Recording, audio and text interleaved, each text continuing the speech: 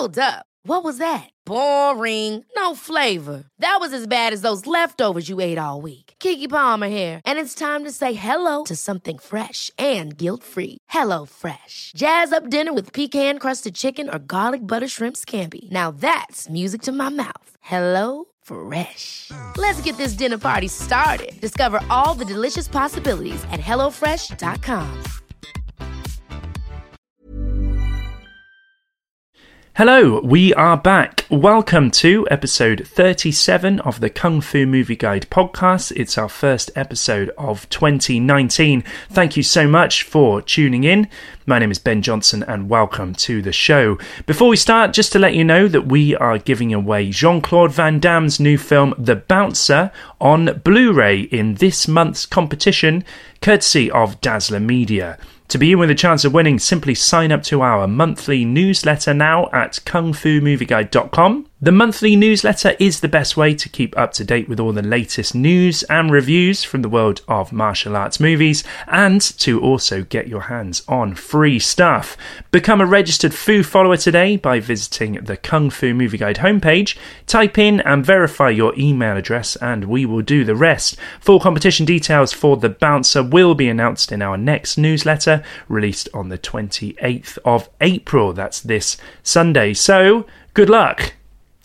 Okay, we've got a pretty awesome show in store for you today for the first episode of Season 4 of the Kung Fu Movie Guide podcast. So, without any further ado, let's get on with it. Here we go! Well, if you're really so determined to have a fight, then I'll oblige.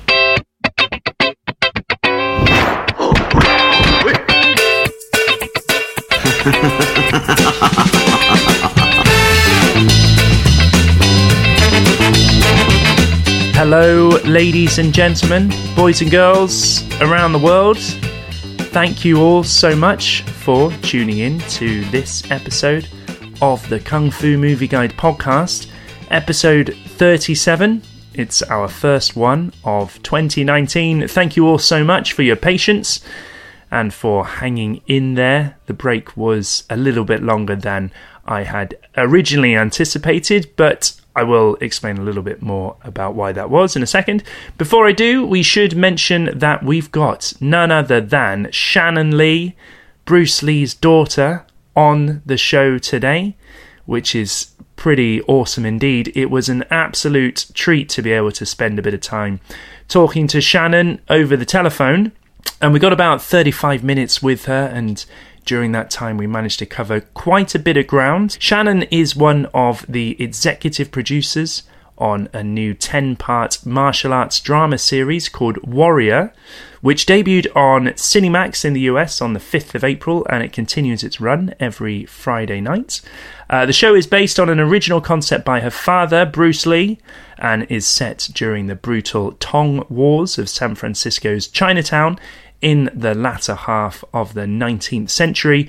The media team at Cinemax and HBO were very kind to send me the first 8 episodes of this, which I very much enjoyed watching. It takes Lee's original concept and really delves a lot deeper into the social and political situation of the time, and a lot of the themes of the show feel very prescient, and it does also feature some really top-notch martial arts action in it as well. The show is created by Jonathan Tropper, who also did the series Banshee for Cinemax, and it is also executive produced by Justin Lin, famous for his Fast and Furious films.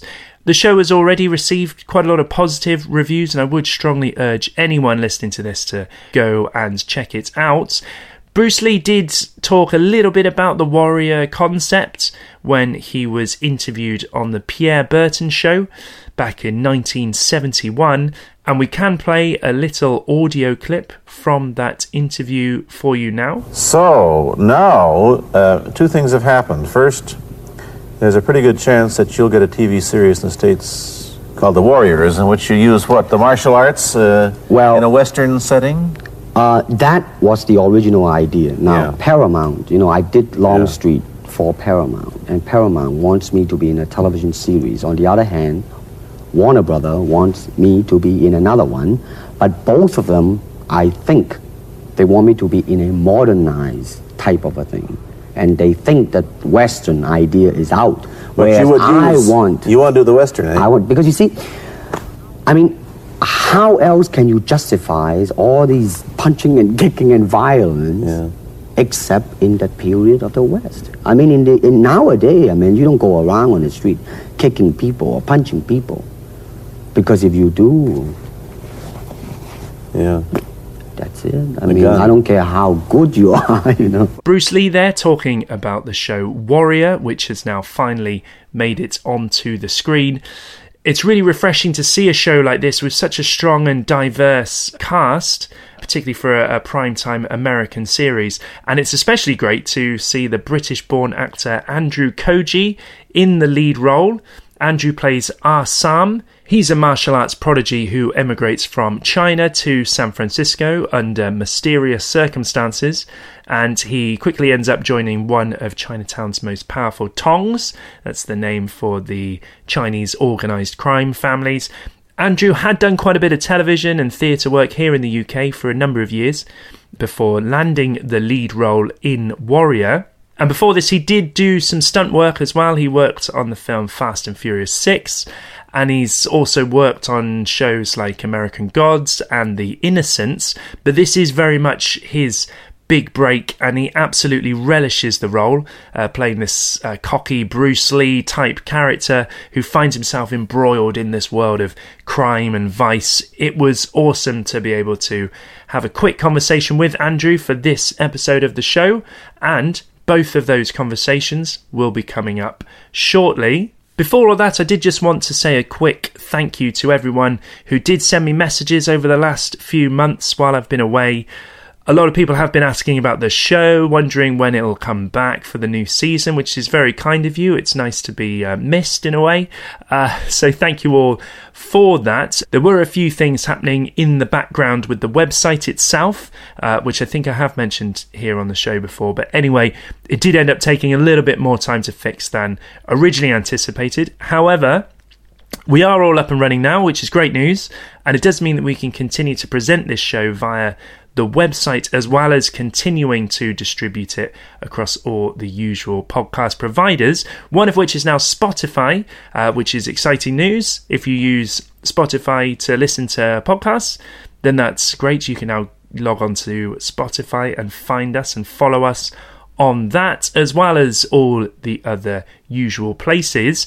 And if you do subscribe to the show already and you quite like the show, then all we ask is that you leave us a review or a star rating with your podcast provider, and that would be a great help. So thank you, Foo followers. If you've done that already, that's awesome.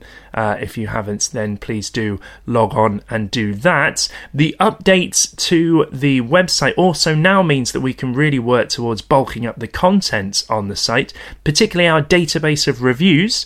And this is where we would really like to hear from you, the loyal Foo followers. If you do have a passion for film critiquing, and specifically martial arts movies, then we would love to hear from you.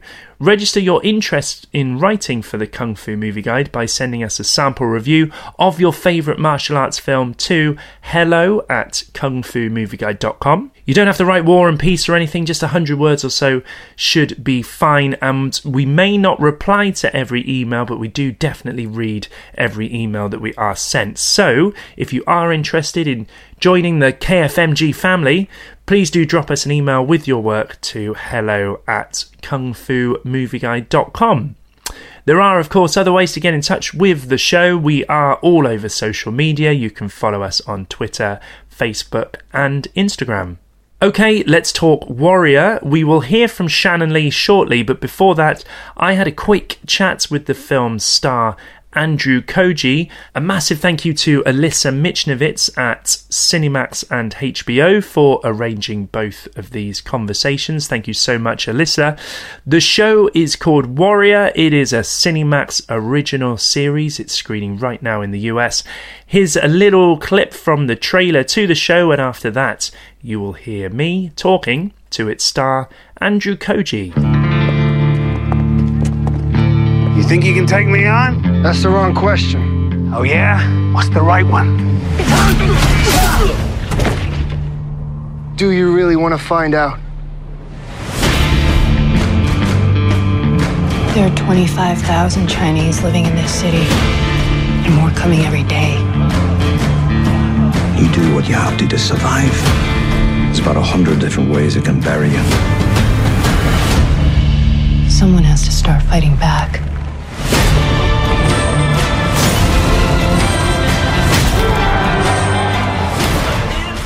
Hello, Ben. Andrew, how's it going? Yeah, I'm good, man. How are you? Yeah, good.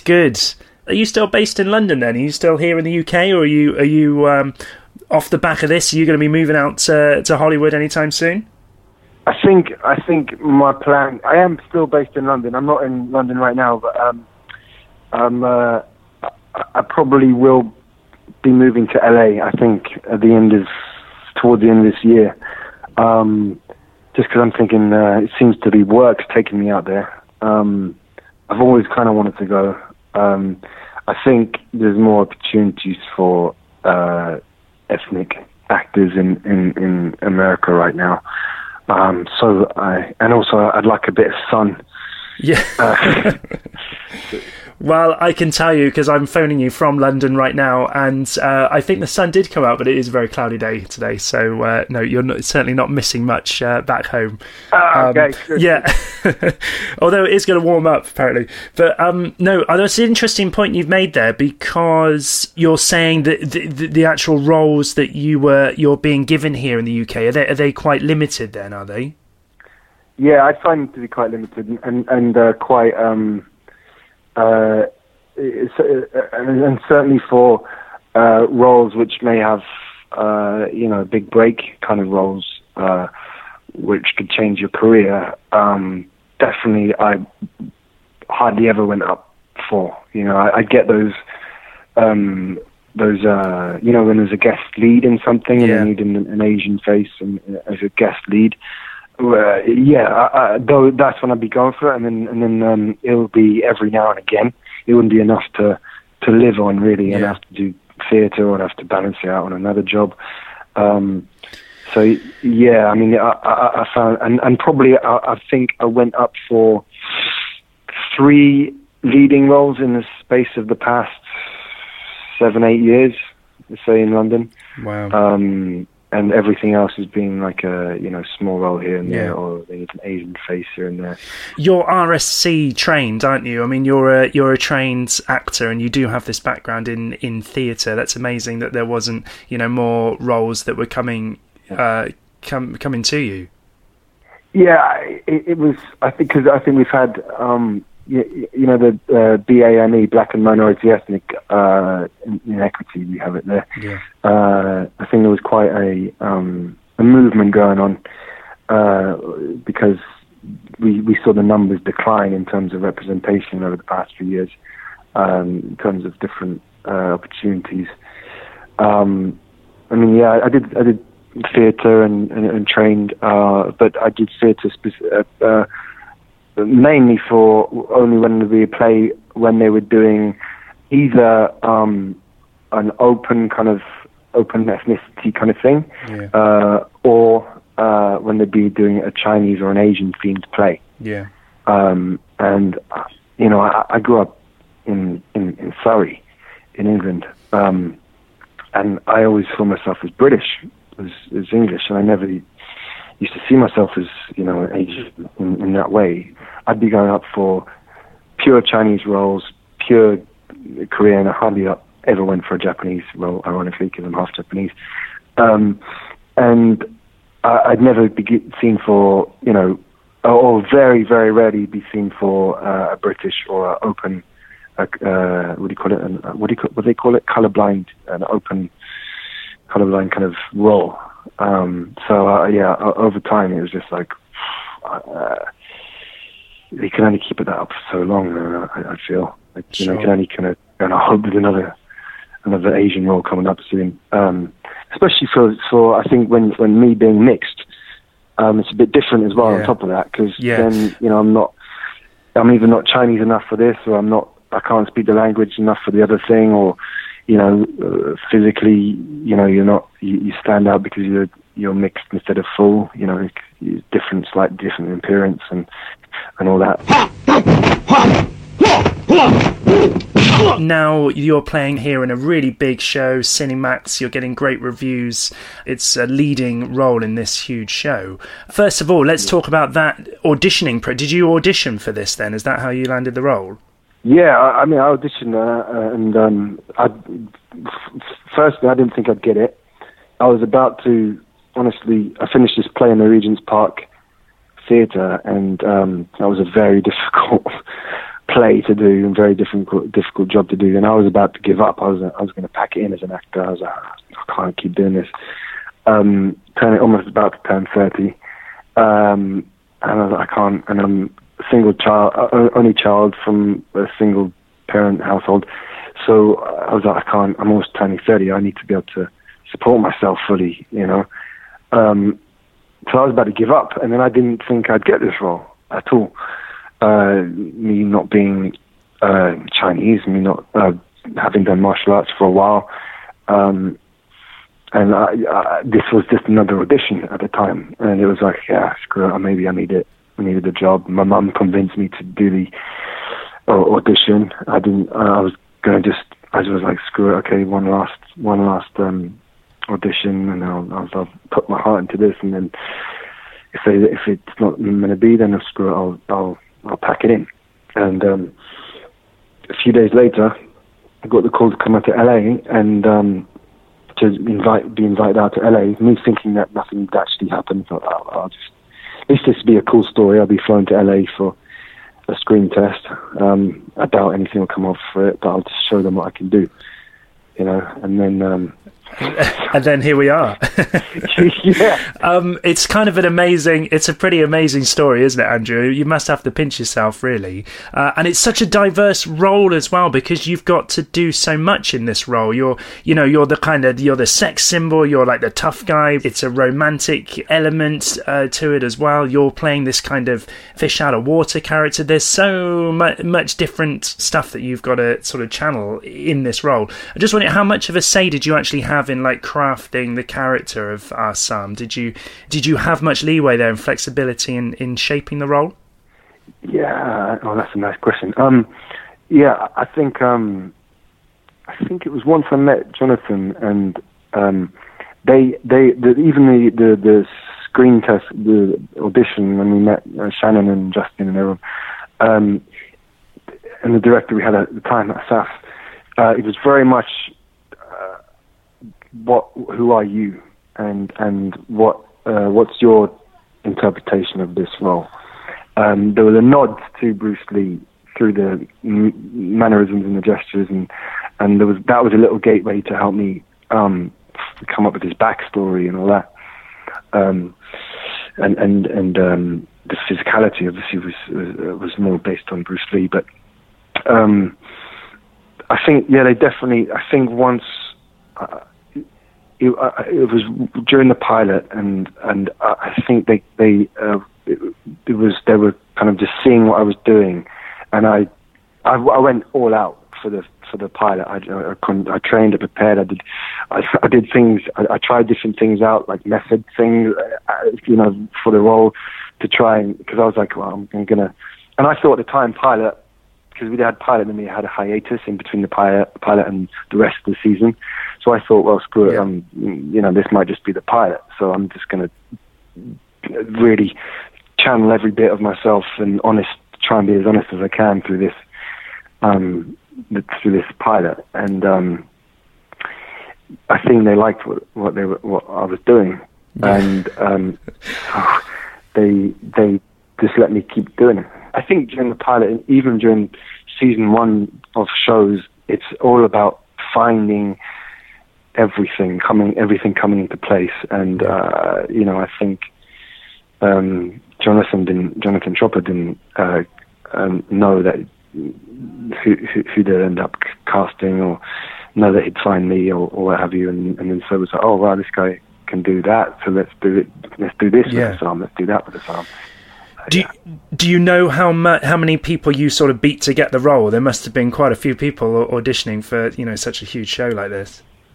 Yeah, I mean, I don't know how many in total. I know Alexa, the casting director, she told me she saw a lot of people, and my name got went under the radar a good few times over the few months, and then somehow it got brought back up, my name, and then I remember seeing like 6 other guys in the waiting room of the HBO thing, and then I was like, oh, he's up for the role, and he's going to get it, he's going to get it, whatever. You must have had discussions about how much of Bruce Lee are you going to put into this role. You've sort of got the mannerisms down, the way that you move, the way that you fight. There's definitely nods in the choreography to Bruce Lee, but it's not a straightforward Bruce Lee impression, is it? It's a lot more evolved and a lot deeper than that. I'm just wondering what was the level of the conversations you were having on set around that? Definitely at the beginning. I mean, even in the pilot, it was written that Assam was doing the what I think was described, the monkey ki, the oh, and all that. Yeah. And I was thinking, well, that's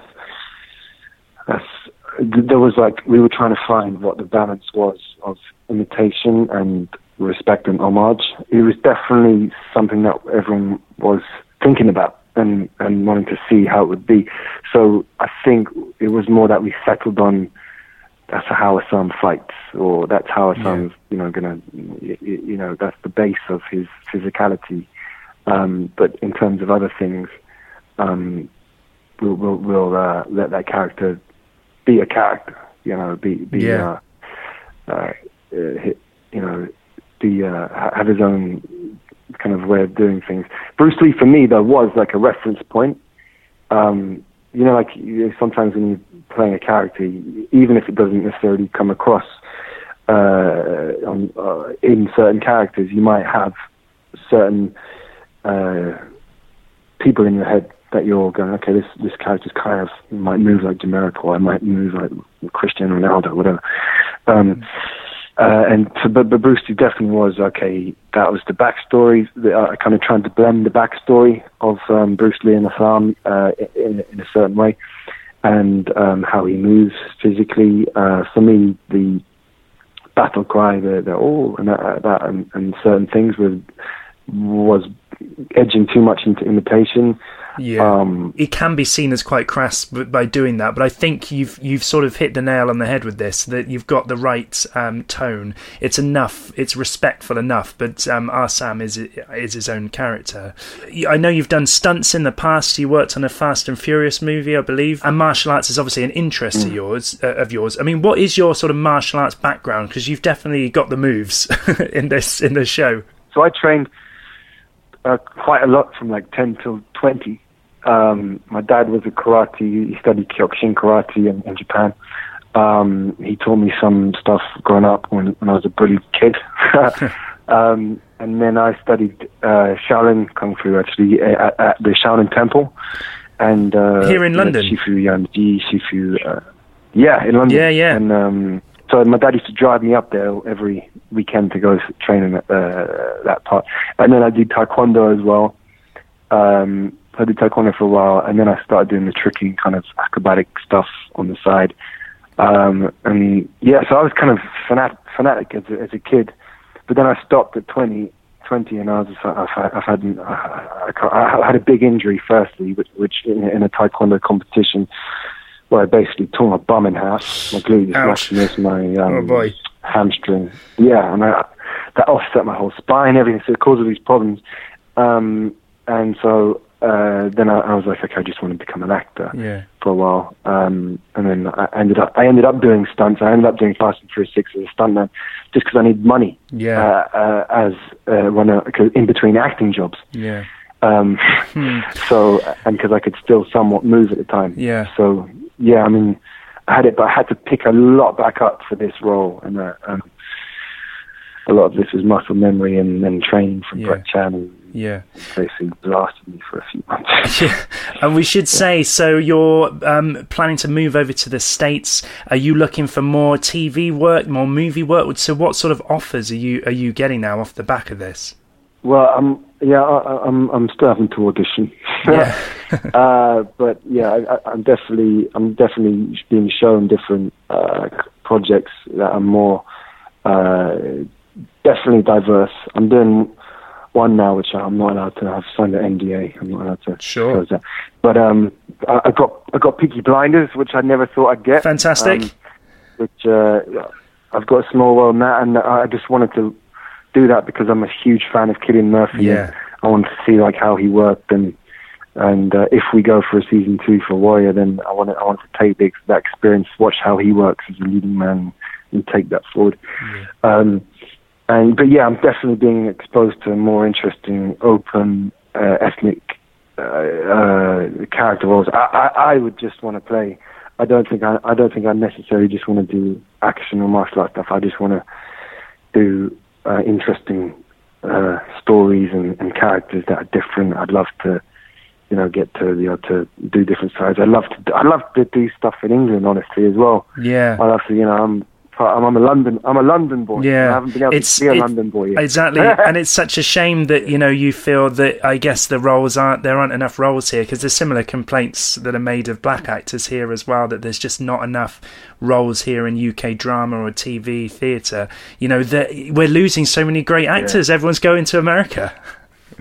Yeah. I mean, hopefully we'll be able to come back and change that, and maybe, I guess, as part of like Idris Elba, for example, he had to go over to the States, do The Wire, and make a name for himself before he can come back and be taken seriously. And he was someone that I thought, okay, I'm going to have to do the same thing. Yeah. And so, who knows? Yeah. I mean, if it'll change, then I'll come back and do that. And either way, I'm coming back to England. I'll be making my own films and trying to do my own thing. Yeah. I was going to say, because you're a director, writer, producer. You have skills behind the camera as well. Is that something you would like to, continue to work on and evolve over the years? Yeah, for sure, man. I want to make my own. I've got quite a few ideas. I still want to. Yeah. I want to make. I've got a few independent kind of films, and even some of them actually got some kind of martial art themes, because it's about a disgruntled actor who tried to make it, and he gets involved in all these things. But yeah, I want to come back. I want to still make my own films, and hopefully Warrior, and that will help me be in a position where I can get stuff funded and all that stuff. Yeah. So I've definitely got a few in me that I'm like, I have to, before I die. I want to try and make some of these things. Amazing. For sure. Well, Andrew, you've got to keep in touch with us and let us know. We'd love to help to promote all that stuff. Andrew, thank you so much. Thanks so much for your time. Thank you very much, man. Thank you.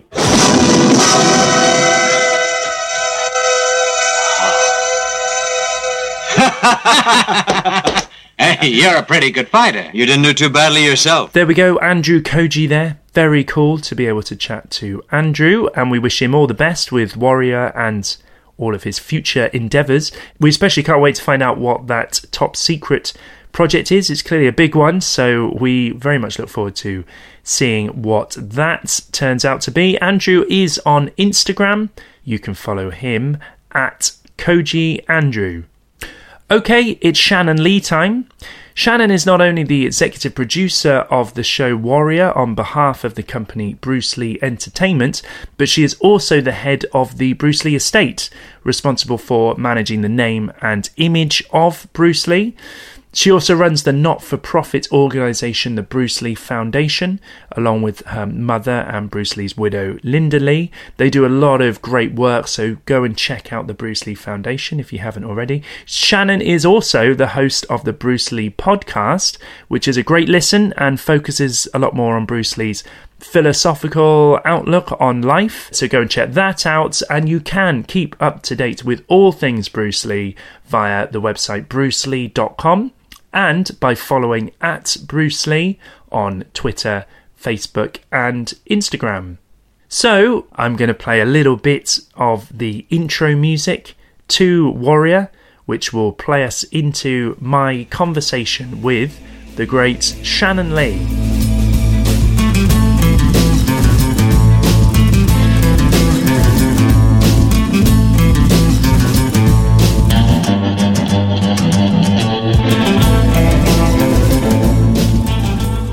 Warrior has premiered now. The feedback online and the reviews online as well have been fantastic. Great write-up in Hollywood Reporter, 4 stars in Rolling Stone.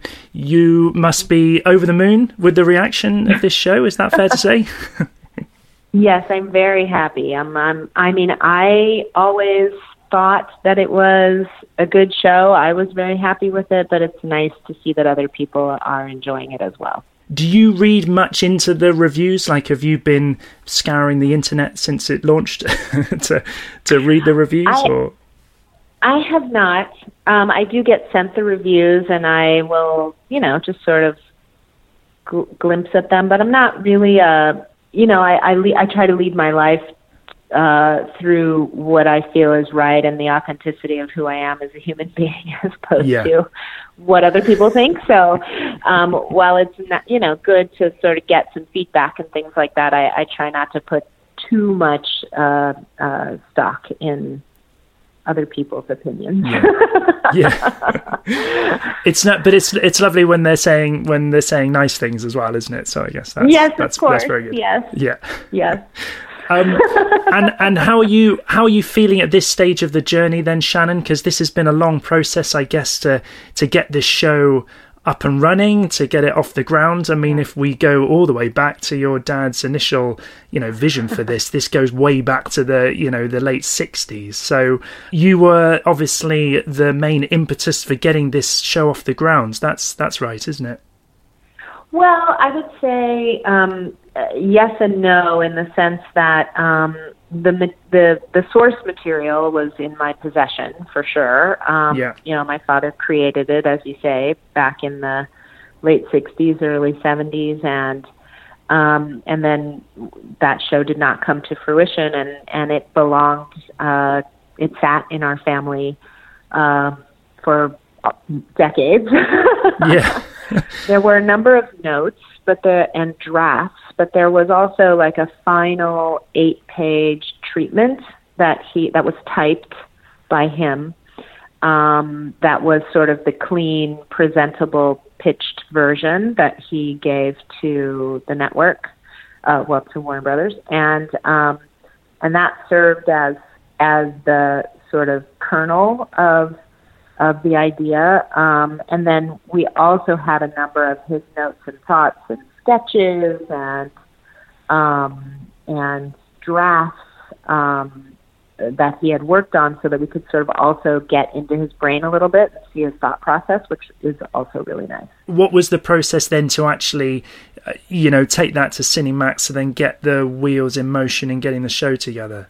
Yeah, so what I wanted to say is this show doesn't exist without Justin Lin. I really have to give him the proper acknowledgement, because even though I had this material in my possession, I was not actively doing anything with it. I had a lot on my plate and many other things I was looking at, and this is one of many treatments that my father wrote. And so while I always had sort of in the back of my mind that I wanted to do something, up to that point in time, I hadn't found like the right partners or really gone out and actively pitched this specific show idea. Yeah. And it was Justin who called me up out of the blue and said, I've always heard this story that your father had created this show for Warner Brothers back in the day, and then wasn't cast, and for reasons of race and prejudice and all that. Is that a true story? And I said, yes, it's absolutely true. And actually, I have the treatment for the show. And he was like, oh my gosh, do you think there's any way that I could see it? And do you have any interest in making this show? And I said, well, yeah, I would love to. So we got together and I showed him the treatment, and he was really blown away by it. He thought, he could really see what my father was trying to do, and that it was, even though it's written in a much more 70s episodic television style of storytelling, the concept and the kernel of it was very forward-thinking and very still entertaining. And so he said, we should make this show the way your father wanted it to be made. Ryan Reynolds here from Mint Mobile. With the price of just about everything going up during inflation, we thought we'd bring our prices down. So to help us, we brought in a reverse auctioneer, which is apparently a thing.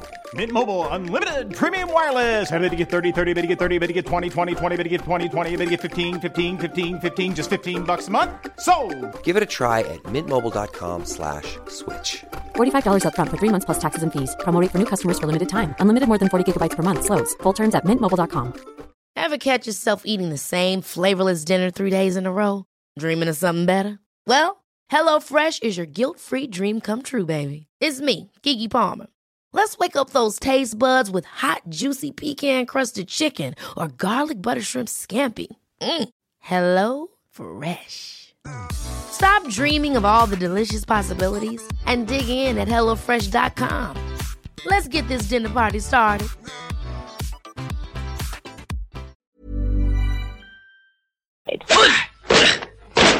Leave and I'll spare you for the sake of Buddha. How close is the final, thing to your dad's vision, would you say? What were the embellishments that were sort of made along the way?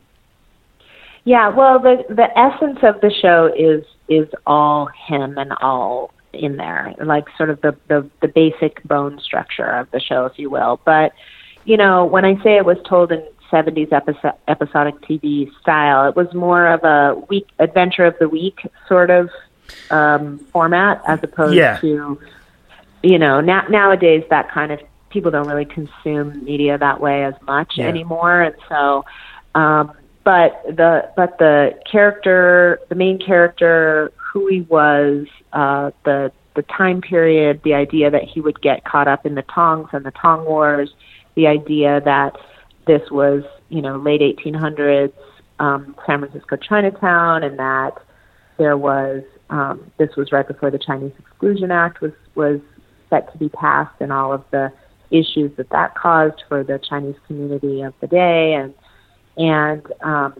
some of the characters like Bill, the police officer, and things like that were all in his treatment, and the fact that it was the journey of this warrior who immigrates from China to the U.S. and gets caught up in all of this is all in his treatment.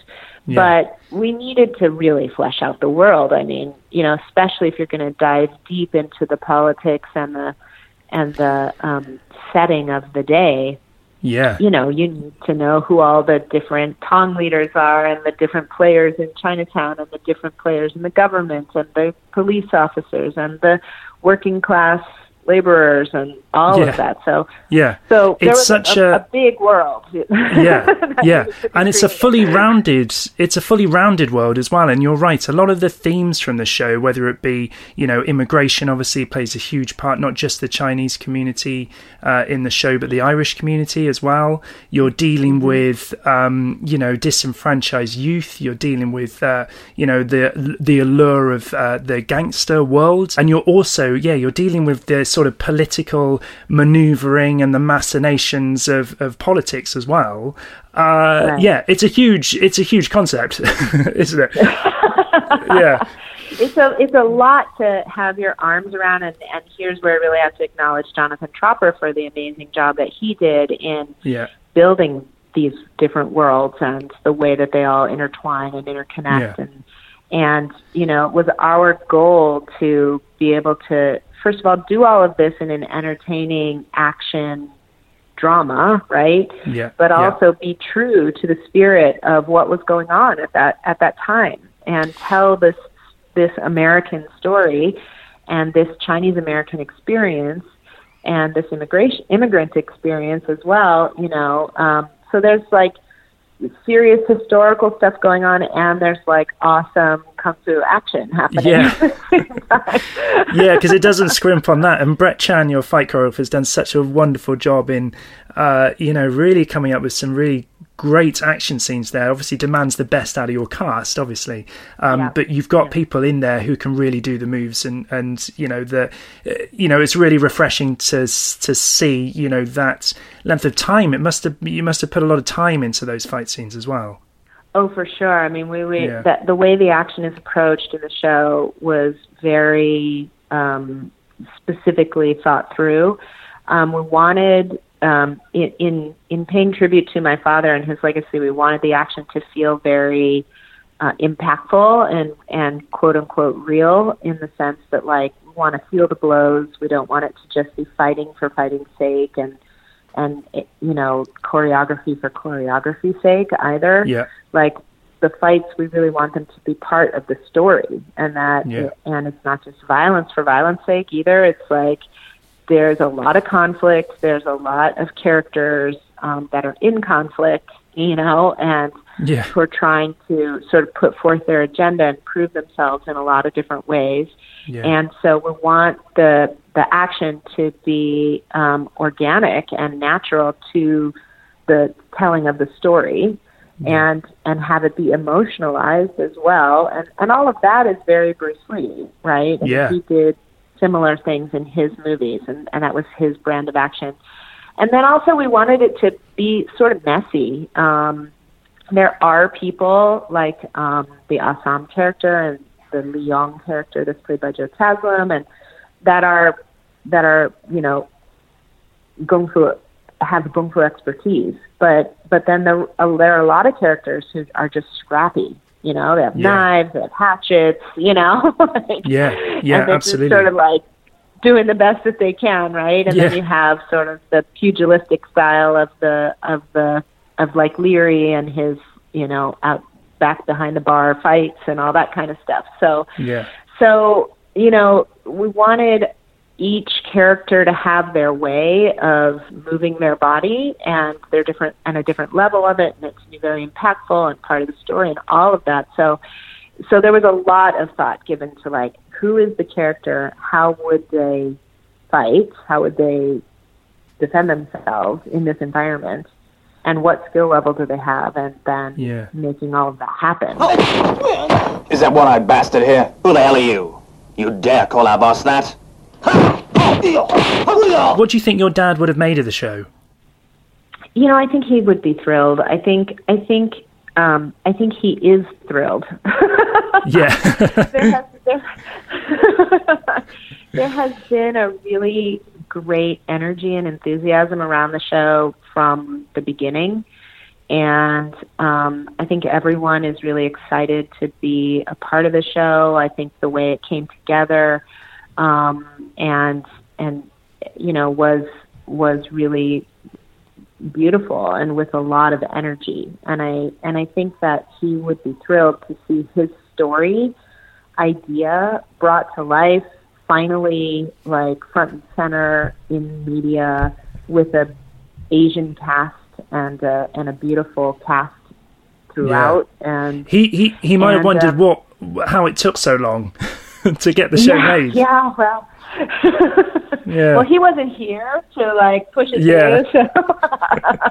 but it's true to say that, you know, you just don't see a show like this. You know, the issues that Bruce Lee was dealing with in his lifetime are still issues that are being dealt with today, in, you know, accurate representation and diversity. You know, he must have been, you know, obviously thrilled that the show now is being done. But even 10 years ago, would this show have been made? You know, I don't know. It feels like the show was made in exactly the right time. We did start working on it prior to, like, the current administration being in office, and prior to some of the more prevalent representation things that have happened in culture for Asians in particular. But at the same time, there was already a lot of this conversation happening, and it felt like if a show could really get made that in this way and to the degree that we wanted it to be made, that now is the time that it could be made. And it just so happened that as we were preparing it and putting it together and bringing it to life, you know, immigration became a huge forefront conversation and topic in America and in the world.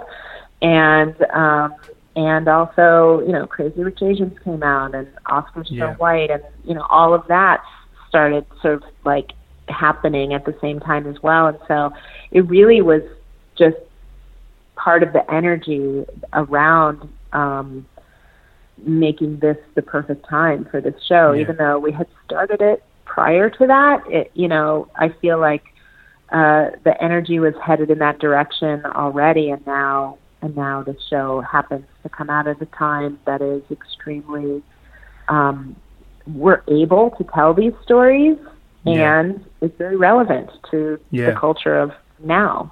As the head of, I know that working with your mum as well in protecting the image and the name of Bruce Lee, do you ever feel, you know, that's quite a burden, isn't it, in a way, or it's quite a lot of pressure to live up to that, because you've got to make decisions that, you know, they've got to be viable, good business decisions, but also at the end of the day, you've still got to respect what, you know, your father's philosophy, his values. How do you find that? It's definitely a challenge. I have definitely erred on the side of trying to do what I think is best for my father's legacy and philosophy and values over making good business decisions. Sure. Yeah. But, because you must get approached all the time with business propositions, and, you know, it must be tough for you to, you know, you've got to make that judgment call then, haven't you? Yeah, for sure. I am approached all the time, and I have to say, you know, my guiding North Star is my father and his values and his philosophies, because he's you know, really setting the tone for what I feel needs to happen now. Am I perfect? Do I make bad decisions sometimes? Yes, definitely. Do things that, you know, not work out a lot of times, or aren't successful, or whatever? Yes, of course. But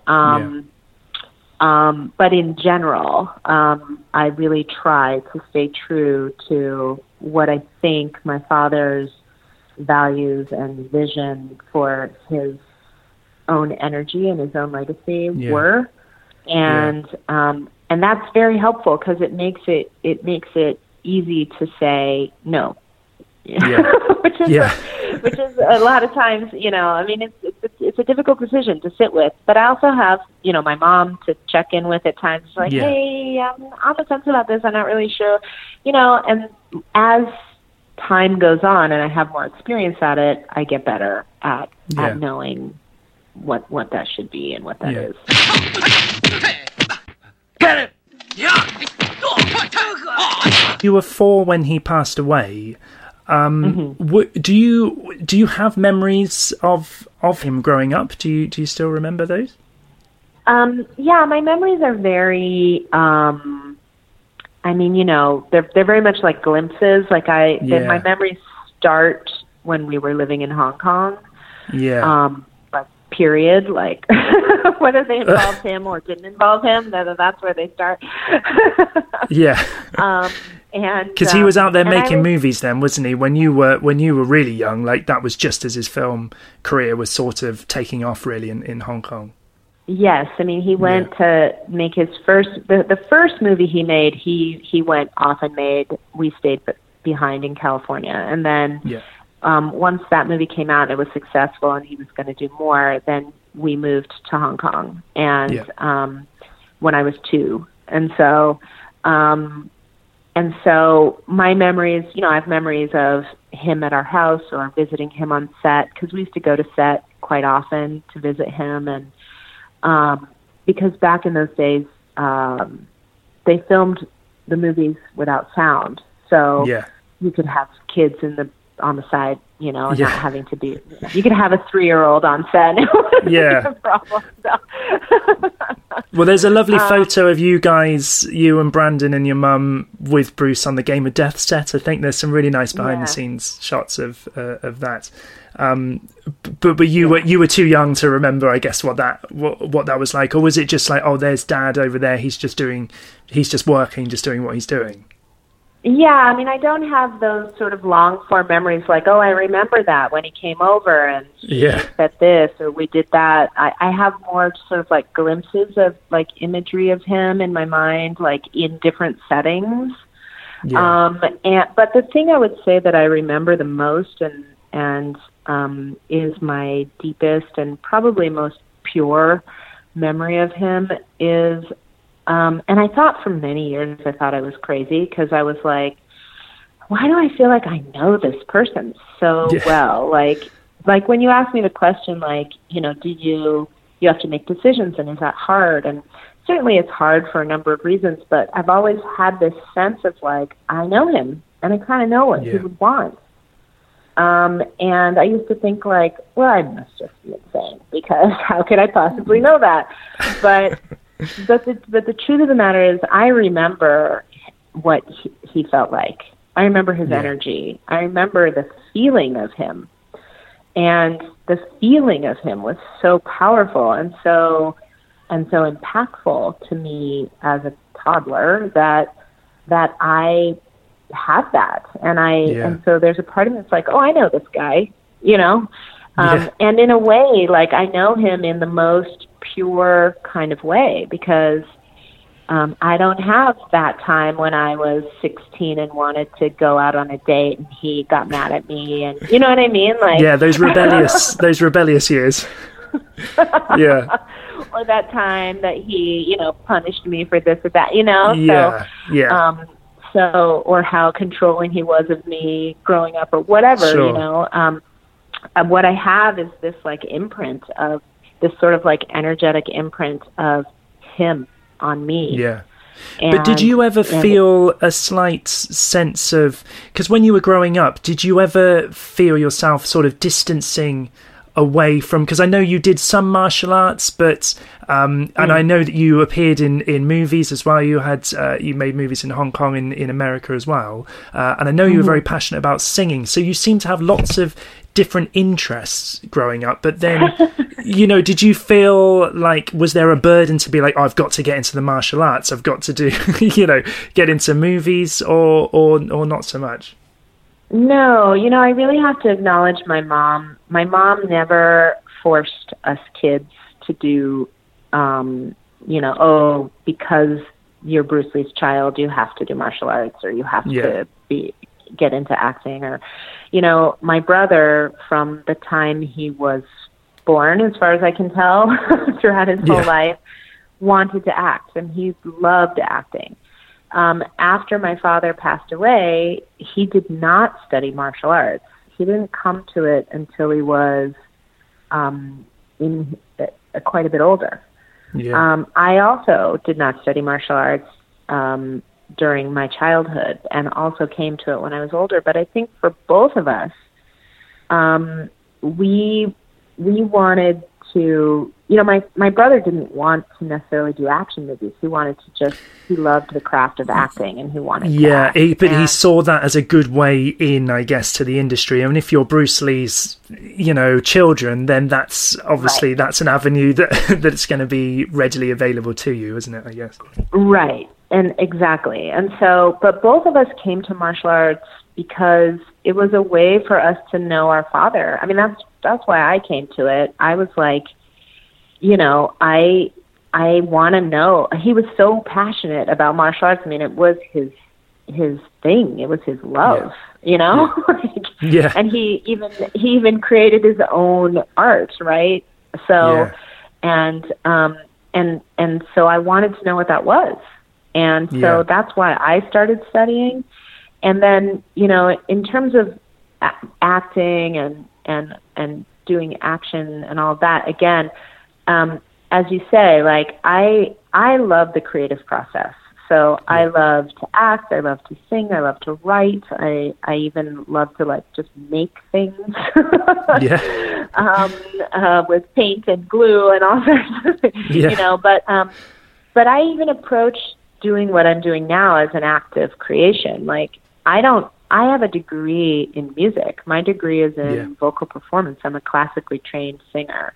But so I don't have a business degree or an MBA or any of that kind of stuff. I see all of this as, okay, we're going to run a business. We're going to figure out what the best thing to do. That's an act of creativity. Okay, who do we talk to? What do we do? What's possible? Let's figure it out. And so, for me as well, I really didn't enter into acting with the idea of doing action stuff. But again, you're Bruce Lee's kid. Those are the offers that you get. Yeah. But it strikes me as did you get sick of that after a while? Because you made a few action movies, and then were you just I'm out? This is not for me. My acting career. So I started talking to my brother. I was Brandon's assistant on his film Rapid Fire, and then during that time, I started talking to him. I was still living in New Orleans at the time, and during that time, I was talking to him about moving back to L.A. and starting an acting career, and that I was interested in that. And, he gave me the Big Brother speech of, it's really hard, and, there's a lot of rejection and all that. But then he also said, but if this is something you really want to do, then you should do it. And I'm acting, and I can help you in any way that I can help you, and just know it's going to be challenging and all that. So by the time that I set a plan to move back to LA to pursue an acting career right before my brother was killed. Yeah. So then my brother was killed, and I had this plan, and I was sort of, I really just didn't know what to do other than go through with the plan. Yeah. So I moved back. Well, to LA. It must have been such a shock for the whole family anyway when that happened, and I guess it would have thrown everything up in the air. But then I guess if you'd already made that commitment there, then even to honor your brother as well and say, no, Brandon, he believed in me, I could do this, so I'm gonna crack on and see how far I can go with this. Yeah, and so, I entered into all of that because it was what I had planned to do. I was genuinely interested in acting, but I was now entering into it in this giant pit of despair over, the death of my brother, and moving back to Los Angeles where now he was not going to be. And my mom didn't live in LA anymore at that point, so I was very kind of much alone. I mean, I had grown up there, so I had some old friends and stuff that still lived there, but I hadn't lived there in several years. And so I did go about, pursuing an acting career, but I have to say I was in really deep grief for several years, during that time. When I was trying to pursue an acting career, I was also just barely trying to be a functioning human being. So it really was an ill-fated choice on my part. And while there's a part of me, even today, that's if I had an opportunity to do an acting gig, that would be really fun. And in a way, it'd be such a redemptive experience for the acting career that I never really could fully commit to on a heart and soul level, because I just was a shell of a human being. Yeah. So well, you are producing a big Cinemax show at the moment, so I don't know, maybe there might be an opportunity there, Sharon. Yeah, true. But that's something that you haven't given up. That's something that you still, you would look into in the future, maybe.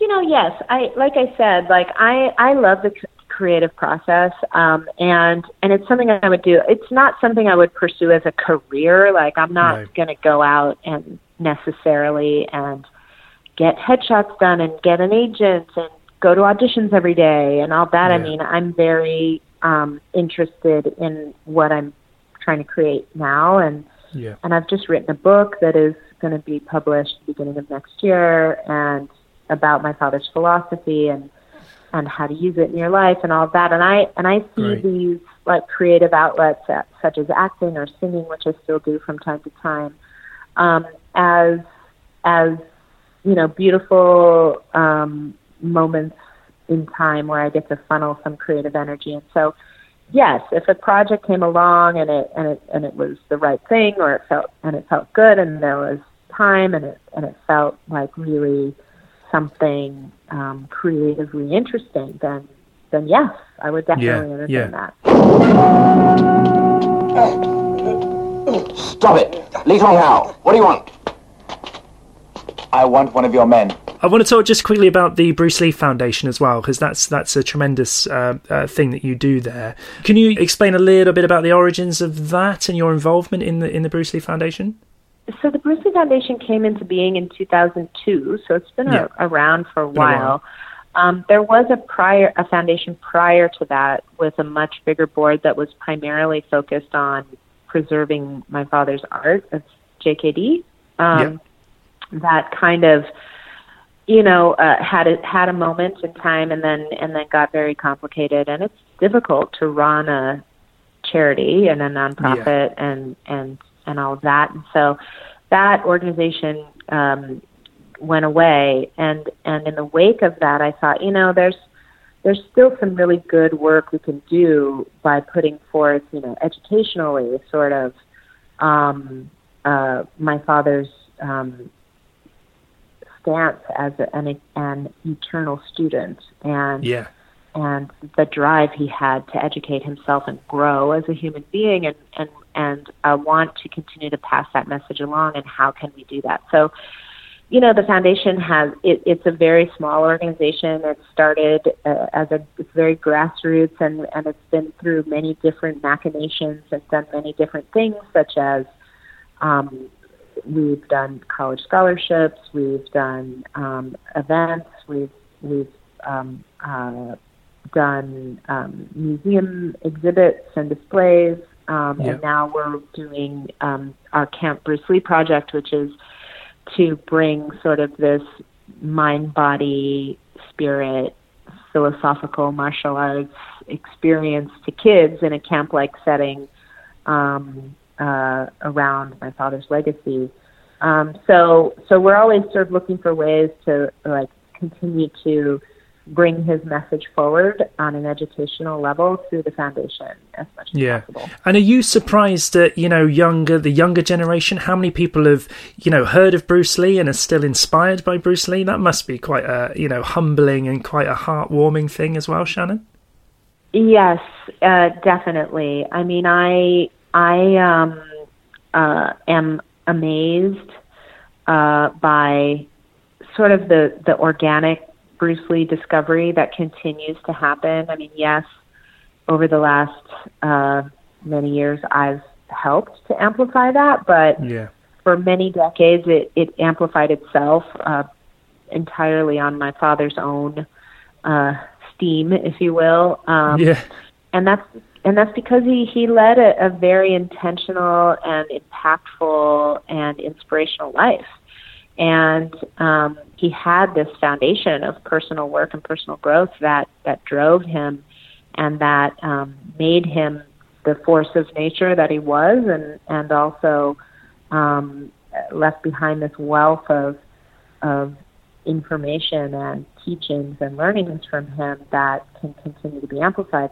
It's an interesting thing to me because, other than the internet and social media has helped a lot, but, we have across our social platforms something like 25 million people. It's incredible, isn't it? Yeah. Most of I'm one of them. Are between... Yeah, thank you. and most of them are between the ages of 13 and 34, like 80% of them. Yeah. Isn't that amazing? And you think that, your father passed away in, 45 years ago? 46 years, yeah. Yeah, and so it just goes to that his life and his teachings and what he believed and how he lived are still very relevant and inspiring today. So, Warrior Season 2, surely that's a thing that has to happen? We are hoping so. It helps that the response is very positive to Season 1, so... Yep, fingers crossed. Knocking wood, all of that. And the general being an executive producer and taking that role on a big show, how are you? I know you've produced things in the past, but how are you finding it this time around? Are you enjoying that role? I am. I'm really enjoying it, and this is definitely the most sort of serious producing job I've ever done. Yeah. I mean, to be an executive producer on a TV show is to be the highest level of producer on the show, and one of them. And being involved from seed to germination to fruition, and reading all the scripts and interviewing the writers and sitting in the casting sessions and giving notes on all the cuts and all of that. I mean, it's been a really wonderful experience for me, and I hope to do more of it. Well, best of luck, Shannon, with your next adventures, and you've produced a really great show, Warrior. It's fantastic viewing. So congratulations. Oh, thank you so much, Ben. I really appreciate it, and I'm glad that you are enjoying the show. And thank you for the conversation. Cool. Thank you so much, Shannon. Take care. Bye-bye.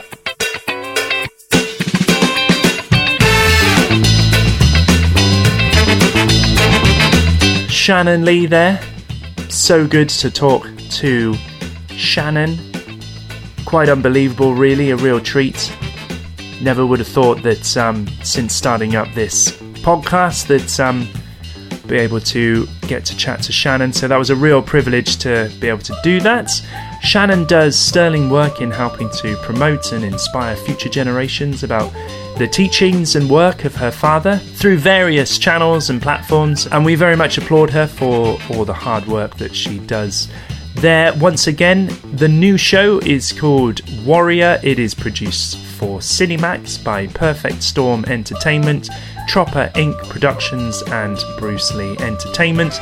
It stars Andrew Koji, Kieran Bew, Olivia Cheng, Diane Doan, Dean Jagger, Langley Kirkwood, Hoon Lee, and Joe Taslim. I don't think I mentioned earlier that Joe Taslim is in the Warrior TV show. Joe Taslim, of course, from The Raid and The Night Comes For Us. He is excellent in this Warrior TV show. Fantastic to see him go toe-to-toe with Andrew Koji. Warrior is out now. Go and watch it. It is very good.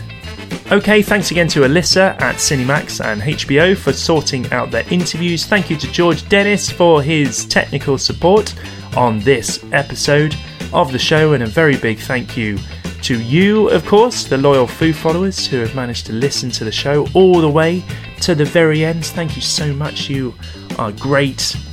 I like you very much. Okay, it's great to be back with you all presenting this show. Because of the time away, you will be pleased to know that I have already got a few of these conversations in the bag and some really cool interviews which I cannot wait to share with you all. I will be releasing those over the coming weeks and months, so to make sure you never miss an episode, simply subscribe to the podcast using your podcast provider. Thank you so much for listening, for checking back in to the show. I will see you next time on the Kung Fu Movie Guide podcast. Until then, take good care and bye for now.